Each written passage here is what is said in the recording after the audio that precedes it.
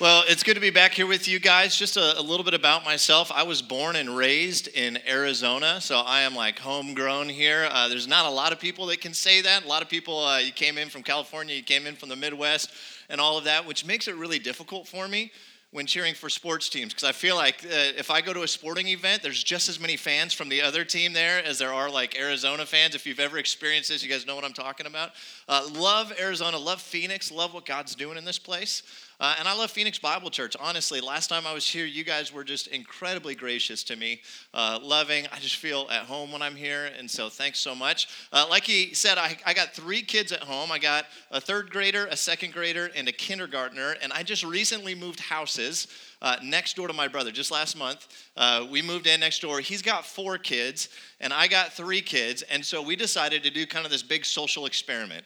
What if we move in next door to each other, and we just kind of let the kids raise each other while we hang out on the porch, you know? And so that's kind of what we're doing right now. I don't know how it's going to work out, but ask me in 18 years, and I'll let you know if this was a good idea or not. But it's kind of what's going on in my life. I'm a pastor at a church in the East Valley, and have been there for about 12 and a half years, and absolutely love what God is doing in our state. Love the life change that I get to see, the stories that I get to hear, and even as I kind of travel around just hearing that God is doing incredible things in our state, including here in this place and including in your lives. Now, Tim asked me to pick up where he left off last week. We're in Ephesians chapter 4, starting in verse 1. And so I'm just going to jump right into this, and then we're just going to kind of talk through this verse by verse as we look at what Paul is writing. Now, if you want to follow along in your Bible, it's in the New Testament. So your Bible's divided into 2 parts. You have the Old Testament, and you have the New Testament. And so the Old Testament is actually a large chunk of your Bible. The New Testament begins with the book of Matthew. And just to say this out loud, because sometimes people will say a book of the Bible and expect you to find it, it's okay to use the table of contents. That's why it's there. There's nothing unspiritual. I do it. And I've been, a pastor for years and years and years. Table of contents is not a bad thing. So you can go there, you can look up Ephesians, but just to kind of give you a frame of reference where it is in the New Testament. So the Old Testament, that's the history of Israel and the history of this earth, and that leads up to the birth of Jesus. So Jesus kind of divides the Old Testament and the New Testament. So Jesus arrives, humanly speaking, in the book of Matthew. Matthew, Mark, Luke, and John are kind of the biographies, the story about Jesus and what he taught and who he was. And so you got Matthew, Mark, Luke, John. Acts is the story of the early church, and then you got letters that were written to the church. And so, and Tim talked about this, I think a few weeks ago. He kind of gave the order. So you get Acts, Romans, 1st and 2nd Corinthians, and then you get this run of 4 letters. And he said God eats popcorn is how he remembers Galatians, Ephesians, Philippians, Colossians. I learned Gentiles eat pork chops. That's how I learned to do those. And so and for me, it makes me smile because understanding culturally that Jewish people didn't eat pork chops, but the Gentiles did. So anyhow, so it goes Galatians, Ephesians, Philippians, Colossians. We're in Ephesians, and so this is called Ephesians because Paul is writing a letter to a church in a place called Ephesus.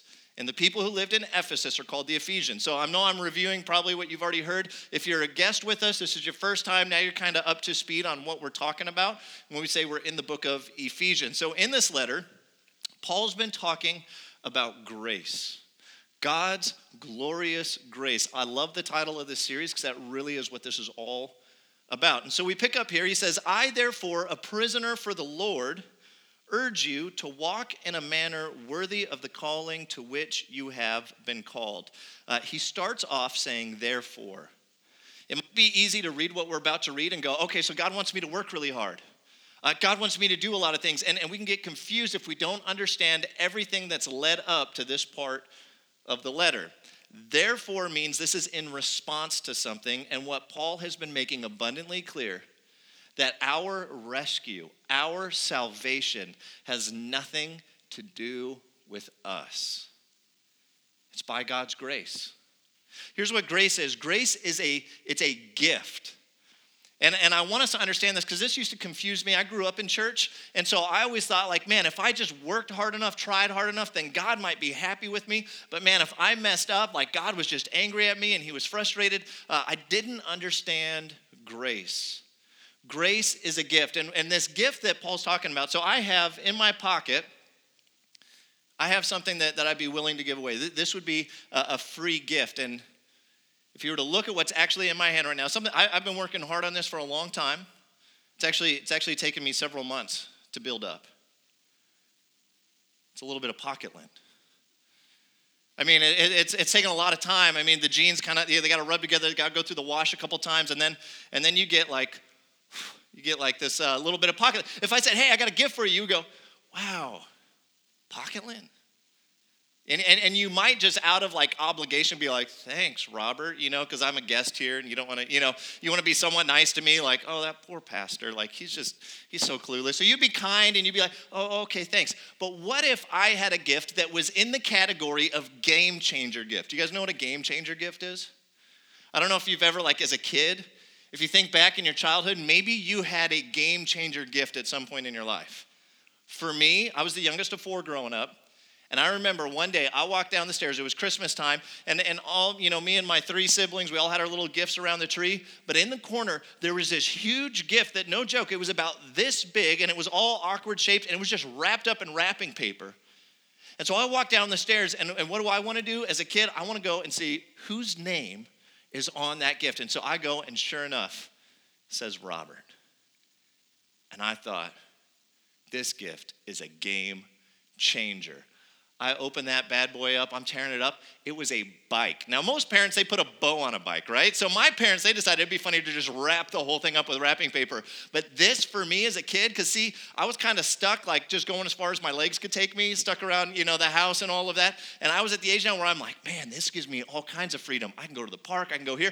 And that gift, in my memory still, it's like one of the most nostalgic. Like I had my first real bicycle, game changer gift.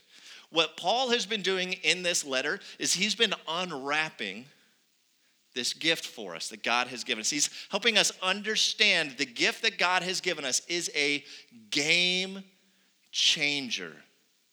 Greater than any gift you could ever possibly imagine or receive is this gift called grace, that when you and I were separated from God because of our sin, because we do wrong things. I mean, if we were to sit and have an honest one-on-one conversation, I'm guessing we would have no problem agreeing that all of us in this room are sinners, starting with me. We would have no issue going, yeah, I've done things that I shouldn't have done, I regret, or I've said things, or I've thought things. We'd have no problem. And Scripture teaches that because of our sin, it separates us from a holy God. And so here we are, here God is, and what most people think and what most faiths in the world, they say is you got to figure out a way to work your way to God. You got to figure out how to jump through the right hoops. You got to say the right things. You got to be the exact right kind of person. And if only we could work just right, we might make our way back to God. Christianity is something completely different. Christianity, because of this word grace. See, every other faith on the planet, it's about advice, it's about works, it's about what we do, and it's suggestions on maybe if you did this, you could work your way to God. Christianity is built on this word grace. And here's what grace is. You ready?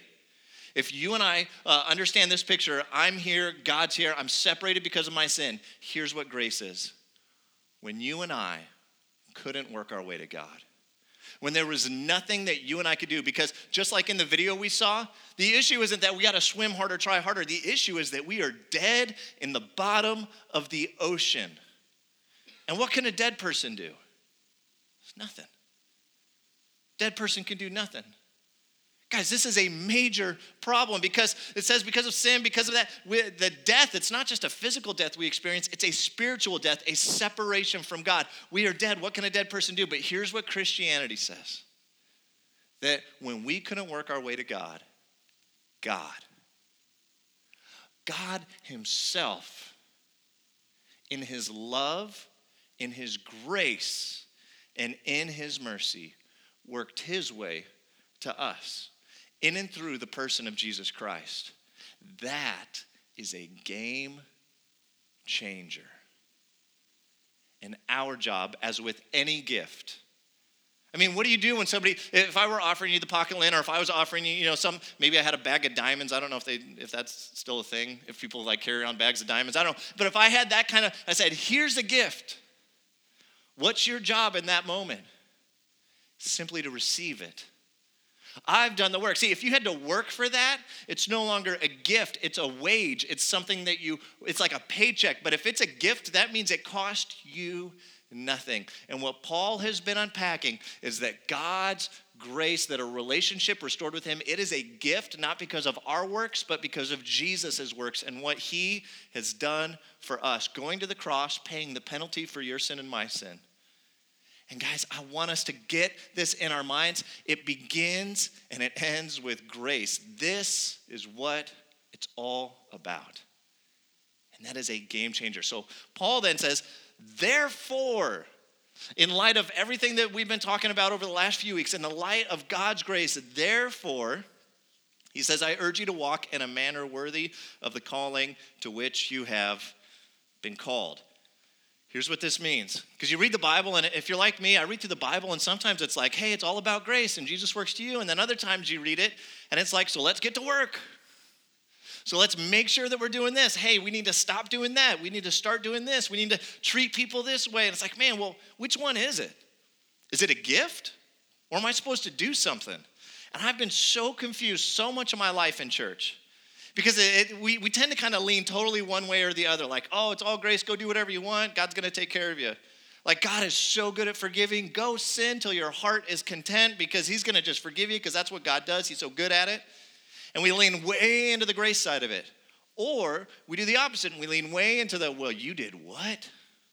Pretty sure God doesn't love you anymore. You know, like, man, I can't believe you did. You said what? Oh, I can't believe. And so we start to lean into you got to earn it. You got to be perfect. And if you have anything going on in your life that you're struggling with, you better not tell anybody about it. Because they're going to judge you. And they're going, oh, I can't believe you deal. You know, and so we kind of lean one way or the other. So which one is it? Are we supposed to be working? Are we supposed to be putting forth effort? And the answer is, on all of this, the answer is yes. Yes, it's all about God's grace, and yet at the same time, there's work to be done. See, grace is opposed to earning. You cannot earn grace because it is a gift, but grace is not opposed to effort. It's kind of confusing, so I want to explain this in a way that helped me. I was watching this movie called Shrek. And in the movie Shrek, and I think this is like the third Shrek, I lose count, but it's the one where Puss in Boots shows up to assassinate Shrek. And this battle ensues, and there's this incredible fight scene, and basically Shrek gets the upper hand, and he could kill Puss in Boots, but instead he decides to have mercy on him, and he shows him grace, and he frees him. And then Puss in Boots, he does that little thing, you know, where he holds his hat, and he's got the big eyes. And then he says, man, you spared my life. My life now belongs to you. He goes, man, Shrek, I'm going to follow you around. I'm loyal to you. I want to be a part of it, and I will spend the rest of my life paying back what you've given me. And that's his response. It's called a life debt. If you know anything like about history and literature, a life debt is when somebody saves your life and you go, man, I now owe you my life. So when Paul says, hey guys, let's get to work, he's saying that in light of God's grace. Not to earn God's grace. To try and earn God's grace, that's called moralism. So moralism sounds like this. I've worked hard, I've been good, so now God owes me. That's moralism. That is not Christianity. Here's what Paul is talking about in Ephesians. It's God saved my life. When I didn't deserve it, he rescued me. Listen, I owe him. And there is nothing you and I can ever do to repay what he has done for us. And so what we respond out of, listen, it's not fear. It's not trying to earn anything. What drives us getting to work in God's ministry in the family of the church, listen, it's gratitude. And if you don't feel motivated to be a part of what God is doing in the world around us, if you don't feel motivated to jump in and love others the way that God has loved you, I'm going to say you need to focus and understand what God has done for you. Because if you understand the gift, the immensity of the gift that God has offered you, how big of a game changer gift it is, your natural response is going to be absolute 100% gratitude. When I got a bicycle for Christmas, all of a sudden I was like the best kid in the world. I'm like, you just want me to do the dishes? I'll do the dishes, sure. You know, like, oh, you want me to? I was just so overwhelmed with gratitude, and that lasted for about a day. But that day, man, I was just gushing with gratitude. You know, oh, I can't believe it's so amazing. And for some of us in the church, we've gotten used to grace. We've forgotten how big of a game changer this grace is. See, we are saved by grace through faith alone. That is crystal clear. When we were looking earlier in Ephesians chapter 2, I mean, you can't get any clearer. It's not by works. So we are saved by grace through faith alone. But listen, true faith is never alone. When we understand this game changer gift, when we have the gratitude for what God has done for us, it's going to move us to action. Verse 2, he says, with all humility and gentleness, with patience, bearing with one another in love, eager to maintain the unity of the Spirit in the bond of peace. So he says here, okay, so he talks about there's work to be done. And then he goes right into saying, with all humility and gentleness, with patience, bearing with one another in love. So he talks about this attitude of humility.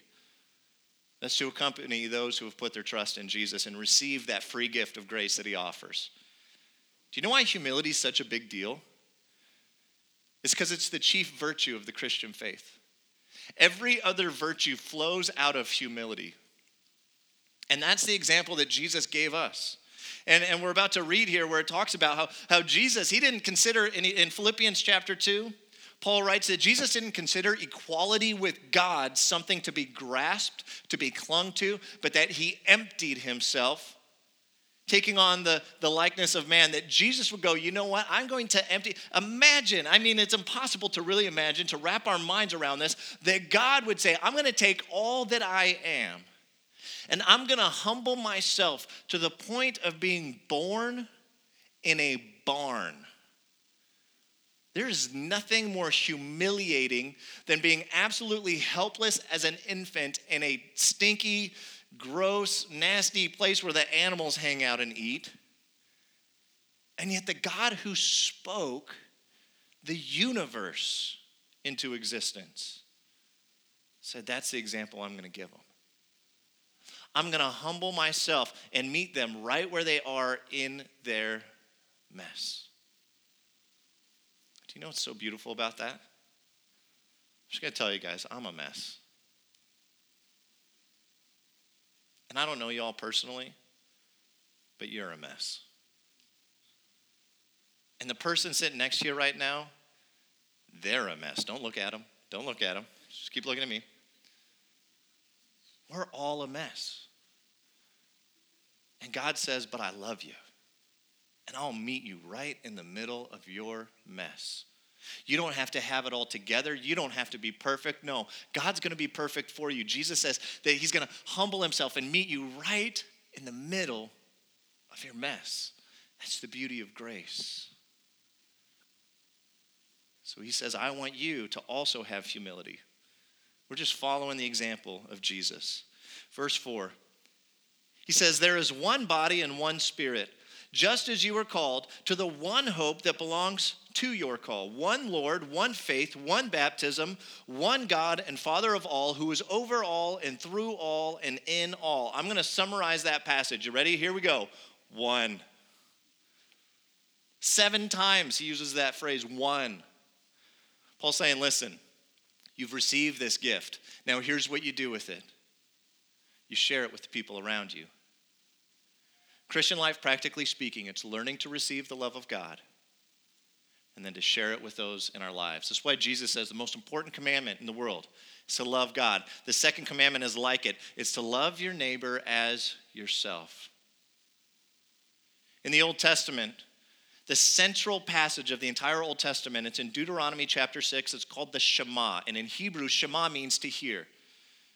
And this passage, I mean, this is, if ever you've been to Israel, if you have any Jewish friends, I mean, they take this passage, they roll it up, and they put it on the door frames. They make boxes. Some people wear it on their arms. They put them on their foreheads. The real, like, religious, orthodox, they wear this verse on their body. It's on every door frame, every gate, all over Israel. This one passage rolled up in a scroll, and it says, "Hear, O Israel, the Lord our God, the Lord is one."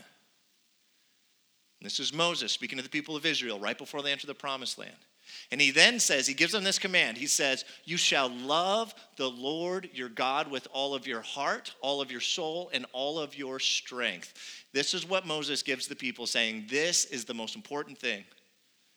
And when Jesus is asked later, hey, what's the greatest commandment? Jesus quotes the Shema. He says, love the Lord your God with all your heart, all your soul, and all your mind. And mind and strength, he interchanges those. And he says, that's it. That's the most important commandment. But he says the second is like it. Love your neighbor as yourself. Right relationship with God, right relationship with others. He says all the law and all the prophets hang on these two commandments.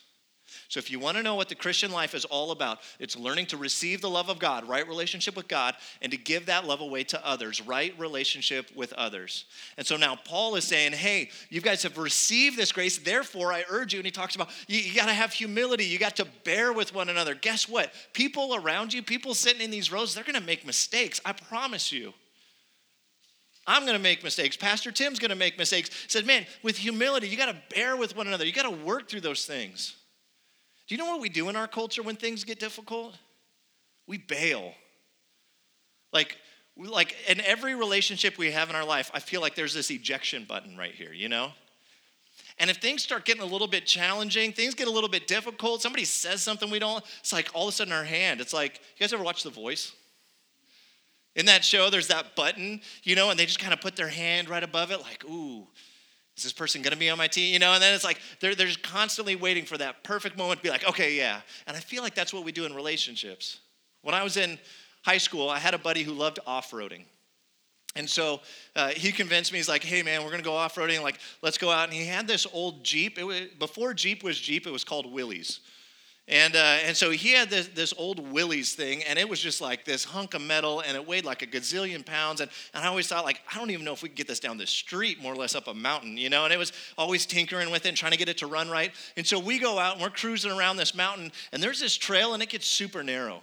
And I'm in the passenger seat, he's in the driver's seat, and I'm thinking, I don't think we can fit. And it's like a sheer drop-off on the side. This is out in the Santan Mountains, if you're familiar with Arizona. And there's like this sheer drop, and I'm looking down there, and no joke, I see like 3 crumpled up cars, like old, rusted, crumpled up cars, and I'm like, that should be a sign. Like that should be a warning sign to us. And obviously it's pretty treacherous. Cars have fallen down this like cliff, down into this ravine thing, and it was so dangerous that they didn't decide it was important enough to send anybody out to take these cars. They've just been sitting there rusting. And then I started thinking, or maybe nobody's ever seen it because we're so far away from humanity right now. And maybe there's still people in those cars. I don't know, you know? And so all of a sudden I'm telling him, like, I don't think we should do this. And he goes, now we're going to do it. He starts to go, the tire goes off the side. It starts sliding down the hill. As a friend, what I should have done is just put my hand on his shoulder and just prayed to the dear Lord in that moment. Said, God, be with me and my friend as we go down this cliff together. That's probably what I should have done.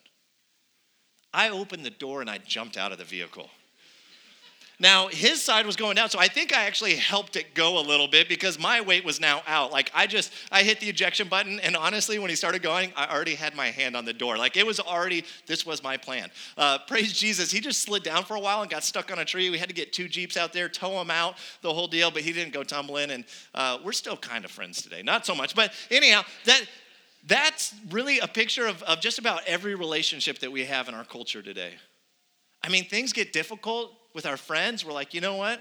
I'll find new friends. Rather than deal with conflict, rather than work through things, we go, you know what? No. When marriage gets tough, rather than deal with it and work through it, get counseling and meet with people and go, hey, can you help us see from an objective? We go, you know, I'll just go marry somebody else. I mean, we do that. And when our jobs get a little bit difficult and somebody says something we don't like, well, that's fine. I'll just quit. Do you have another job? No, but I guess I should have thought about that, you know, and we're quick to hit the eject button. And what Paul is saying here is don't do that. That with humility and gentleness, with patience, bearing with one another in love, eager to maintain the unity of the Spirit in the bond of peace. And then he goes into this, there is one God. So here's what he's saying. God is one. It's in the Shema, it's what Jesus says is most important. And he says, your relationship with each other is to resemble God. That we, as God's people who have received that gift, we represent God in the world around us. And he says, man, if you want to represent God, let's start with the most important passage. It says, the Lord our God, the Lord is one. So Paul says, you have to be one. Unified. One, that does not mean that you all have to be identical. The beauty of this is each one of us get to be unique. Even God in his very nature, God is three and yet one. Father, Son, Holy Spirit, yet one God. Three very unique persons, yet one. And God says, I know it's a mystery. I know it's hard to understand, but I want you as the church to reflect that reality where we're all very different, yet we could be one, intent on one purpose. It goes on, verse 7. He says, but grace was given to each one of us according to the measure of Christ's gift. Therefore, it says, when he ascended on high, he led a host of captives, and he gave, listen, gifts to men. In saying he ascended, what does that mean? But that he had also descended into the lower regions, the earth. We just talked about that. That's a picture of what he writes about in Philippians. He who descended is the one who also ascended far above the heavens that he might fill all things. Jesus is our example. Then he goes on, verse 11. He says, and he gave the apostles, the prophets, the evangelists, the shepherds and teachers to equip the saints for the work of ministry, for building up the body of Christ. So he talks about we got to be one, we got to be one, we got to be one, we got to be one. And now here he's going to explain it a little bit further because we are a body. As weird as that might sound, it's actually a really cool picture of what the church is meant to be. That we are the body of Christ until we all attain to the unity of the faith and the knowledge of the Son of God. By the way, when the Bible uses the word knowledge, we tend to kind of Western culture that word, and we think, oh, knowledge about God. Knowledge in Hebrew culture, knowledge in Jewish culture, the same word for knowledge is interchanged with the same word for tasting. In Psalms, the psalmist writes, taste and see that the Lord is good. Knowledge means to experience personally and intimately. So when we read about attaining the knowledge of God, we're talking about experiencing God. And listen, we experience God in the context of relationships because that's how he's designed it. It's really hard to follow God all by yourself. The working out of our faith happens in the context of relationships, which is why Jesus says most important commandments, to love God. And the second is just like it, to love others. Because to love God means to love others. To serve God means to serve others. These two things are like peanut butter and jelly. They go together. And so he continues on here. The knowledge of the Son of God, to mature manhood, to the measure of the stature of the fullness of Christ, so that we may no longer be children tossed to and fro by the waves and carried about by every wind of doctrine, by human cunning, by craftiness in deceitful schemes. So here's the picture that Paul gives us. He says, this is what the church is like. And I don't know if you've ever played with one of these. This is a Mr. Potato Head. And he says, this is what the church is like. It's like we're one body, and Jesus, he's the head of the body, but we're all a part of this thing. And he just went through this list of apostles and teachers and shepherds, which teachers and shepherds is kind of one with two descriptions. And he, in other letters that he writes, he talks about each one of us, every single person who's put their faith in Jesus is gifted for the common good, that we all play a unique role. I'm going to tell you this. I don't know if I'm supposed to tell you this, but I have a microphone on. So this morning when I got here, it was like there was a demon in the sound system kind of thing where like nothing was working right. And I'm sitting in the back there, and I'm watching going, man, I wonder what's going to happen. You know, like the band, they can't, like there's no sound coming out. And then there's these people who work in the sound booth, and they're running back and forth, and they're talking, and they're using these words that I'm sure are real words, but I don't understand what any of them mean. And they're trying to figure all this stuff out, and they're digging, and then all of a sudden, there's just sound coming out of the speaker, and I'm like, praise Jesus, it's a miracle. And they're going, no, I did that, it's science, and I figured it out. It's like, man, I'm watching this, and I'm watching people who are setting up for communion up here, and I'm watching the band members use it, and I'm going, man, these guys are all so different from each other. And each one of the gifts that they have is so different from everybody else. Paul says, yeah, that's how the church works. That each one of us, we are unique. And for some of us, we're like an arm, okay? And so we're like other arms. Maybe we have some similarities or whatever, but we're totally different than like a nose, which comes with a mustache. And what we've done a lot of times in the church is we begin to go, you know what? I'm sick of these eyes. And so I'm going to take my gifts, I'm going to take my abilities, and I'm going to go over there. And I'm just going to, forget these eyes. And this guy's going, you know what? This whole place stinks. I'm out of here. And so I'm going to go over there. And this guy's going, what? What'd you say? And so you got all these different parts. And what begins to happen is we go, you know what? That's great. Yeah, I could totally see things. God's given me a gift, and I can see things really, really clearly, and I kind of have, this understanding. I can kind of see what's happening culturally. I can see I'm going to take that, and I'm going to go use that in the business world. I'm going to go just make a ton of money.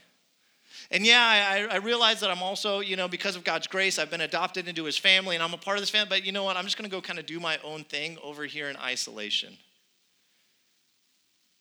So this is what the church starts to look like. And people show up to the church, they go, oh, man, something's missing.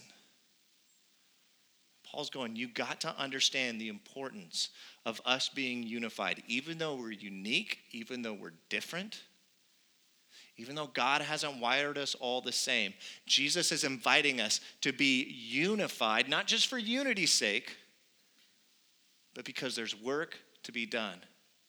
Do you guys know that God's not done in the world around us? Do you guys know that God wants to rescue those who don't know him? That Jesus wants us to share the love that he's given us with others so that they might receive that gift of grace and experience it in their own lives? Do you guys know that that's what God cares about and what he wants? Scripture says, guess how he wants to do it? Through you and through me. That the church exists to help the world around us know Jesus. And maybe you're sitting there going, does he have a plan B? Is there, that's it? That's it, guys. That's it. That's how he's designed it. And so he's going, guys, this is so important. That we don't just go, you know what, I don't care. I'm going to do my thing over here, and I'm going to do my thing over here. That when we have conflict with each other, that we deal with it. That we don't just run, we don't just abandon each other, but that we work together. And when we do that, it becomes this clear picture of who Jesus is. By the way, Mr. Potato Head looks nothing like Jesus, but you guys get the idea. And when we do this and we say, God, I'm going to let you use my gifts, and we're going to figure out conflict with each other, and I'm going to be all in and be a part of what you're doing, man, it begins to transform the world. I want to show you guys a picture. This picture was taken last night. This is a picture of my son, my oldest son. His name's Gabriel. This is his first day serving in church. So we were talking to one of his teachers. We're like, hey, is there anything that like a third grader can do in the church? And like, yeah, actually we do. We have something for third graders. What they do is they greet the kids as they come in. And if there's a new kid, they sit with them. And they say, hey, come sit with me. And they kind of show them around, answer any questions. And they're just their friend for a service. And so Gabriel, when he found out that today, last night, it was his first time serving, he was just glowing. He was, Dad, guess what? I'm going to preach. That's what he said. Said, I'm going to preach. And I said, you're going to preach? He said, oh, no. I mean, I'm going to serve. It's like, yeah, just like you do, Dad. Just like how you're a part of the church. I'm going to be a part of the church. Can I just tell you guys, as a dad, I don't know if I've ever been more proud and more excited for my son. And when he got done, he was beside himself with enjoyment and excitement and enthusiasm. Dad, I gotta tell you how it went. I got to tell you what we did. Like, and he's our kid that's the most like melancholy of all of them. Like, he's like, hey, how was your day? Terrible. That's kind of how his personality is. Like, how was Disneyland? Well, they're long lines. He's like that kind of kid. He can find something negative about just about anything. And he was just like beside himself. Do you know what makes me excited as a dad? I mean, I can imagine a new kid, because I've been a new kid in a church. I don't know if you've ever been the new person in an environment. It's scary. It's overwhelming. I've been that kid.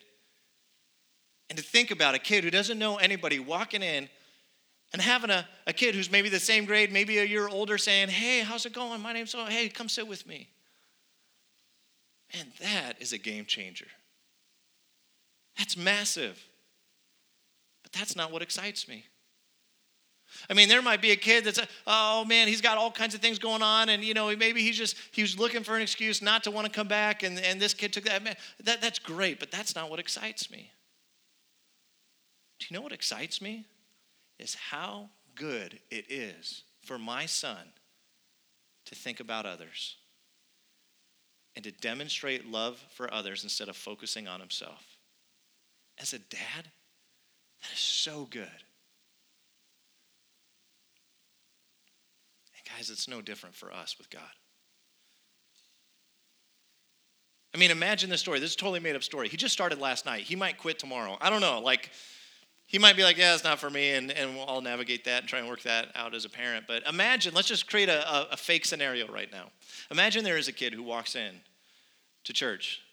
And that kid's got all kinds of issues at home. And in fact, he's not even in a home. His grandparents are kind of watching him. They bring him to church, and Gabriel says, hey, you want to come sit with me? Hey, let me show you around. And this kid learns about who Jesus is. And this kid puts his trust in Jesus. And this kid's eternity is changed. Now imagine, totally made up scenario. As this kid's life is just unraveling all around him, just all kinds of acts of God and grace that I end up as an adult, my wife, we end up adopting this kid. Now he's a part of our family. And now Gabriel, who got to be a part of just introducing him and helping him get connected with Jesus, now they're brothers.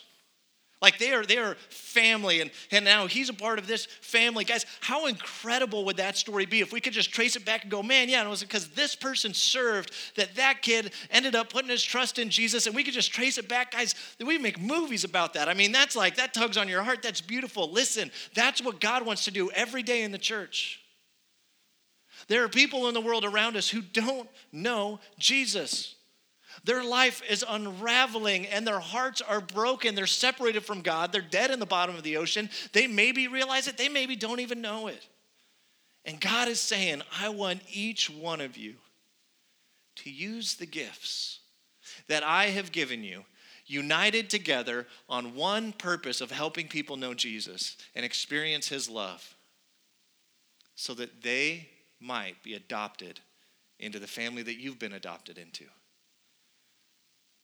You guys realize we're all family when we put our trust in Jesus, right? And do you guys realize there's a ton of room left at the table still? That God's not done with this world. And he says, I want you guys to serve the way my son served. And guys, it's not, we overcomplicate it. Like, what gifts has God given you? What experiences has God given you? Maybe there's experience you've had that it wasn't that God gave it, but you experienced some difficult things. How could God use that for good to help others? Because when we use the gifts that God's given us, everybody wins. When Gabriel uses the gifts that God's given him as an 8-year-old, that kid who shows up, he wins, but also my son wins. And as a dad, I win. So Paul is saying, guys, be united as one body. Use the gifts that God has given you to serve the church. Verse 15.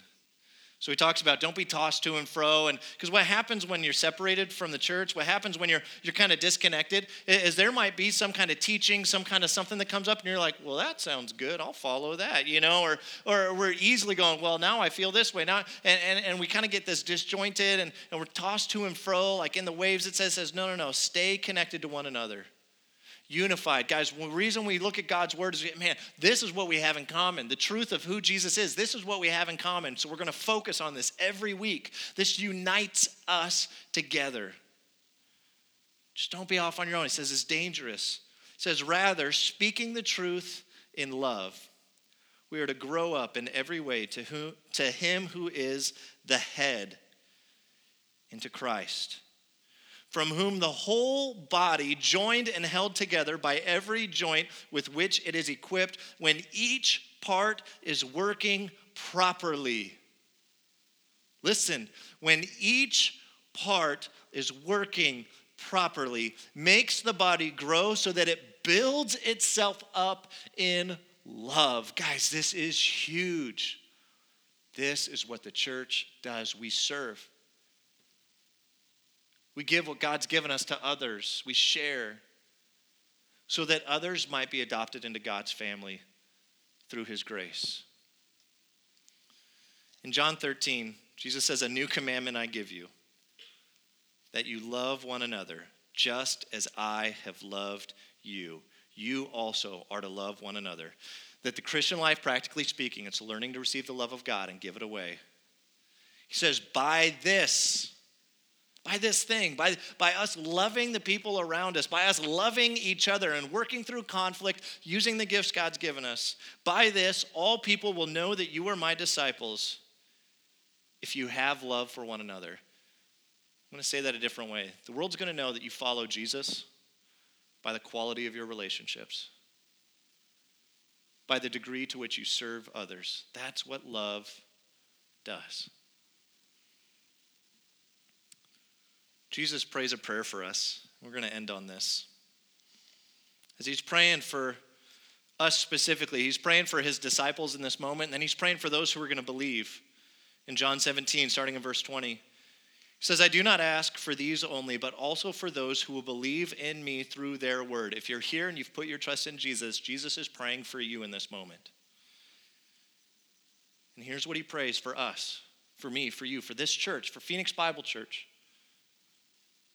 That they may all be one, just as you, Father, are in me, and I in you. That they also may be in us, so that the world may believe that you have sent me. So much rides on us being united and loving each other. The glory that you have given me, I have given them, that they may be one even as we are one, I and them and you and me, that they may become perfectly one, so that the world may know that you sent me and loved them even as you loved me. Father, I desire that they also, whom you have given me, may be with me where I am, to see my glory that you have given me. Because you loved me before the foundation of the world, O righteous Father, even though the world does not know you, I know you. And these know that you have sent me. I made it known to them, your name, and I continue to make it known, that the love with which you have loved me may be in them, and I in them. Would you pray with me? Jesus, we pray that prayer with you. That we would be one as you are one with the Father. That we would use what you've given us to love others, that we would love through serving. That when the world interacts with us, we wouldn't be so disjointed and just all on our own and living in isolation. But that this would be a place of family, a place of community, where we demonstrate love in the way we handle our relationships with each other. Jesus, I pray for each one of us to be a model of your love, a picture of your love. And that we would understand that the church, it's not a building that you can go to, it's a movement that you choose to be part of to help people know you. God, we want to be a part of this movement. We want to be a part of this family. We want to be a part of this body united together for the name of Jesus and the world around us. We pray, help us. In Jesus' name, amen.